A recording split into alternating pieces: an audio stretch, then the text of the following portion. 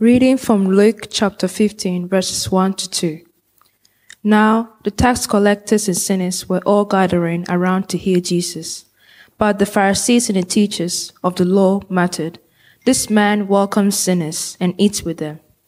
And also verses 11 to 32. Jesus continued, "There was a man who had 2 sons. The younger one said to his father, 'Father, give me my share of the estate.' So he divided his property between them. Not long after that, the younger son got together all he had, set off for a distant country, and there squandered his wealth in wild living. After he had spent everything, there was a severe famine in that whole country, and he began to be in need. So he went and hired himself out to a citizen of that country, who sent him to his field to feed pigs. He longed to fill his stomach with the pods that the pigs were eating, but no one gave him anything. When he came to his senses, he said, 'How many of my father's hired servants have food to spare? And here I am, starving to death.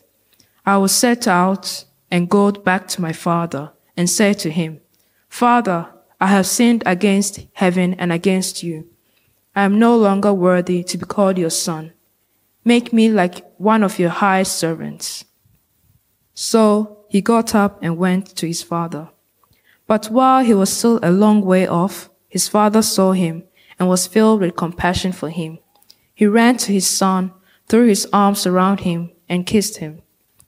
The son said to his father, 'Father, I have sinned against heaven and against you. I am no longer worthy to be called your son.' But the father said to his servants, 'Quick, bring the best robe and put it on him. Put a ring on his finger and sandals on his feet. Bring the fattened calf and kill it. Let's have a feast and celebrate. For this son of man was dead and is alive again. He was lost and is found.' So they began to celebrate. Meanwhile, the older son was in the field. When he came near the house, he heard music and dancing. So he called one of the servants and asked him what was going on. 'Your brother has come home,' he replied, 'and your father has killed the fattened calf because he has him back safe and sound.'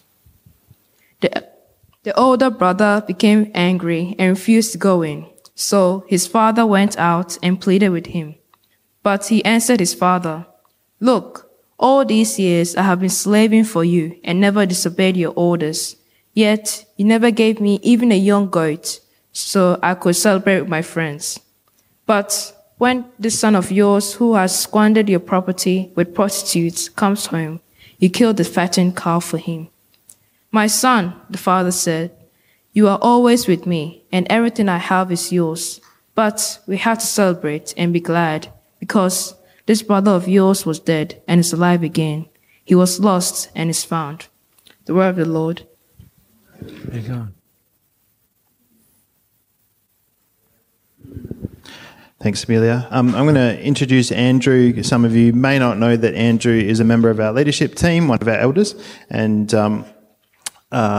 is going to bring the word for us today, second part of a series we're in called The Better Way. So over to you, Andrew. Would you like me to pray for you? Yes, please. Okay, great. Father, we thank you for Andrew, our brother, and what you've put on his heart to bring to us today from your written word. And we pray it would be a living and impactful word into that speaks to our hearts this morning, that speaks to our minds, that speaks to our soul. We pray that you would open our hearts, Lord, to receive what your Spirit would want to say to us, that we may become more like Jesus as we step into the way that Jesus has laid out for us. So we pray, fill Andrew with your Spirit, Lord God, and lead him by your Spirit, and us too, we pray in Jesus' name. Amen. Amen. Morning, church. Yeah, I think you can hear me well. Good. Such a beautiful word, this passage in Luke. I was almost reluctant to choose it because it's so often visited, but it seems so fitting for the topic of reconciliation. So Reconciliation Week has just finished. This week in which we're encouraged to find ways for Aboriginal Australians and non-Aboriginal Australians to be reconciled to each other, ways to come to places of understanding and take steps to bring healing. Reconciliation Week started as a week of prayer for reconciliation in 1993. I'm not going to speak specifically to reconciliation between Aboriginal and non-Aboriginal Australians, but to the broader topic of reconciliation between God and us, and between ourselves and any who we are estranged from. I'd encourage you to read and listen to resources about Reconciliation Week. Two sources which I would recommend are Tear Fund Australia and an organisation called Common Grace. They both produce some really faith-based, Christian perspective resources on how we can look at this topic of reconciliation in that specific context. There are many places where reconciliation is required other than just between Aboriginal and non-Aboriginal Australians. There's so much conflict and estrangement between people. We're reminded daily of the high-profile conflicts such as those in Ukraine and recently in Sudan. A less widely reported example is South Sudan. We support compassionate ministry into South Sudan. And in the report we received from that area recently, one of the key themes was that there's ongoing issues there because of civil conflict within South Sudan, that young country. In another context, I think we'll all be aware of the culture wars in our own society. The enmity between people of different opinions is growing stronger, apparently, every day. And we're seeing that polarisation in politics as well. And in personal lives. In the US, 10% of mothers are estranged from at least one child. In Britain, 1 in 5 families are affected by estrangement, and in Australia, 1 in 12 families. And there are other statistics. I expect many of us know of or have experienced estrangement in families or between friends. Underlying all this is the one great estrangement between each of us and God. As illustrated in this parable, this estrangement is the result of our choosing our own way, our desires over relationship with the Father. Thankfully, God is at work. In Romans, Paul writes, God shows his love for us in that while we were still sinners, Christ died for us. Since therefore we now have been justified by his blood, much more shall we be saved by him from the wrath of God. For if while we were enemies we were reconciled to God by the death of his Son, much more, now that we are reconciled, shall we be saved by his life. More than that, we also rejoice in God through our Lord Jesus Christ, through whom we have now received reconciliation. God is that father figure who's running down the dusty road, eager to embrace the Son, before he'd even spoken any of his words of repentance. This is the heart of our God. If you feel estranged from God, you don't have to stay in that place. Reconciliation with God is always available, and it only requires a turning to God on your part. The oldest son in this parable is a warning to us. The parable of the lost son left us hanging. It left the question there, what did the older son choose to do in the end? This was a challenge to the scribes and Pharisees who'd criticised Jesus for the company he kept. It was a challenge as to what choice they would make as God brings whoever he can back into his kingdom, into relationship with him. It was also an invitation for them to be reconciled and join the party. The older son had the possibility of reconciling with his brother and joining in the celebration that this brother who was lost has now found.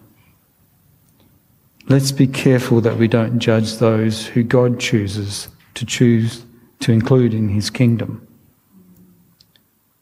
It's easy for us to look at other times and cultures, such as the time with Jesus, with the Pharisees, Sadducees and scribes, who are often featured in the Gospels as being opponents to Jesus. And often their judgment, their criticism is about who Jesus hung with. It's harder to find the examples that apply to us. And I can't bring specific examples, but I think it's a challenge that we should always be vigilant to this, that we are open to whoever God is going to bring back into relationship with himself, regardless of their status and who they are to us. Jesus is a friend of sinners.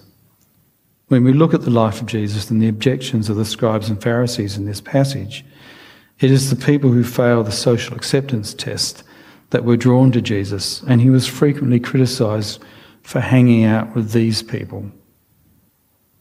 Why were these the people that he ended up hanging out with? The answer is found in another place where this happened, this criticism occurred. In Mark, that's recorded, when the teachers of the law, who were Pharisees, saw him eating with the sinners and tax collectors, they asked his disciples, "Why does he eat with tax collectors and sinners?" On hearing this, Jesus said to them, "It is not the healthy who need a doctor, but the sick. I have not come to call the righteous, but sinners." Now, I would suggest that everyone is a sinner. This is evident in the life of Paul. Although he was a consummate Pharisee, he did all the right things. He had all the right credentials, and he records these in a couple of his letters. But he needed to have a dramatic experience of repentance, and that's recorded in the Damascus Road experience on Acts, and it's one that Paul used as his testimony many times. And he also expresses that in some of his letters. So why did Jesus favour hanging out with the shameful people? Was it because he thought that the religious leaders did not need redemption? I don't think so. On many occasions he had strong words of warning for them, both directly and in his parables. So perhaps it was because the sinners and the tax collectors knew that they needed reconciliation. They were aware of their unworthiness and were open to hear the good news of the kingdom. They were receptive. Perhaps while we're looking for people of peace, we should look among those who fail the goodness criteria more than among those who pass it. And I'm feeling a little uncomfortable at saying this because the people I find easiest to spend time with, you people and others like you, pass the goodness test. It's not to say we don't witness to everyone, but if we are to follow Jesus, we may need to follow him among those people who he hung out with. We get to be ambassadors for Jesus. We get to play a part in this action that God is taking for reconciliation. In 2 Corinthians, there's another great passage on reconciliation. It reads, "So then if anyone is in Christ, he is a new creation. What is old has passed away. Look, what is new has come. And all these things are from God, who reconciled us to himself through Christ, and who has given us the ministry of reconciliation." In other words, in Christ, God was reconciling the world to himself, not counting people's trespasses against them. And he has given us the message of reconciliation. Therefore, we are ambassadors for Christ, as though God were making his plea through us. We plead with you on Christ's behalf, be reconciled to God. God made the one who did not know sin to be sin for us, so that in him we would become the righteousness of God. As ambassadors, we get to live the gospel. We get to live the kingdom. We have some models for that in the Beatitudes and recorded in one or two of the Gospels. And this provides a model of one of the models of how we are to live. We also have Paul's record of the fruit of the Spirit. This example of what we can expect to show in our lives as we let the Holy Spirit work in us. And that's one of the keys, to know that we don't do this out of a dogged obligation and out of a hard work on our part. It may be hard at times, but we have the Holy Spirit to inspire and lead us in that. As ambassadors, we get to speak the gospel. We get to speak our testimony. And Paul's writing to Timothy, preach the word, be prepared in season and out of season.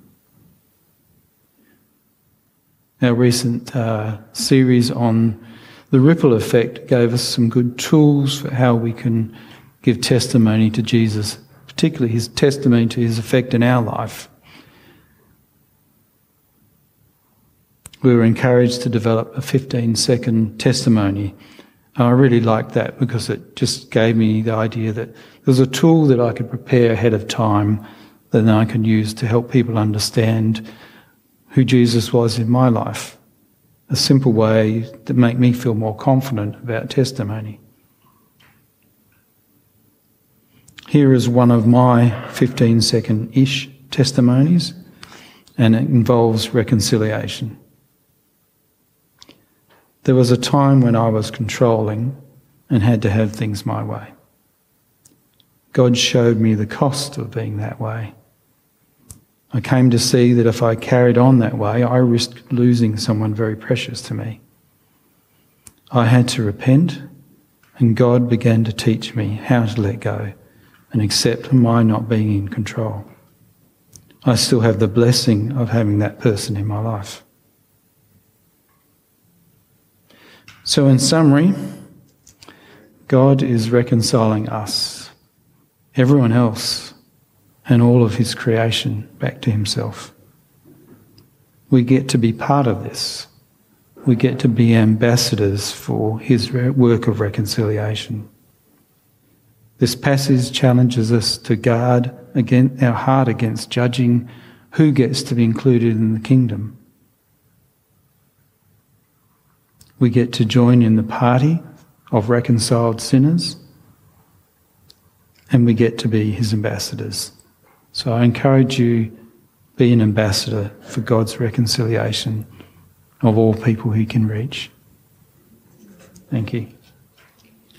Just reflect on what Andrew shared with us this morning, the way of Jesus that we're invited into to accept reconciliation with God, to help others in reconciliation with God, and then as an overflow of what God's done in our life to reconcile with others and encourage that where we can. Let's just reflect on that for a minute.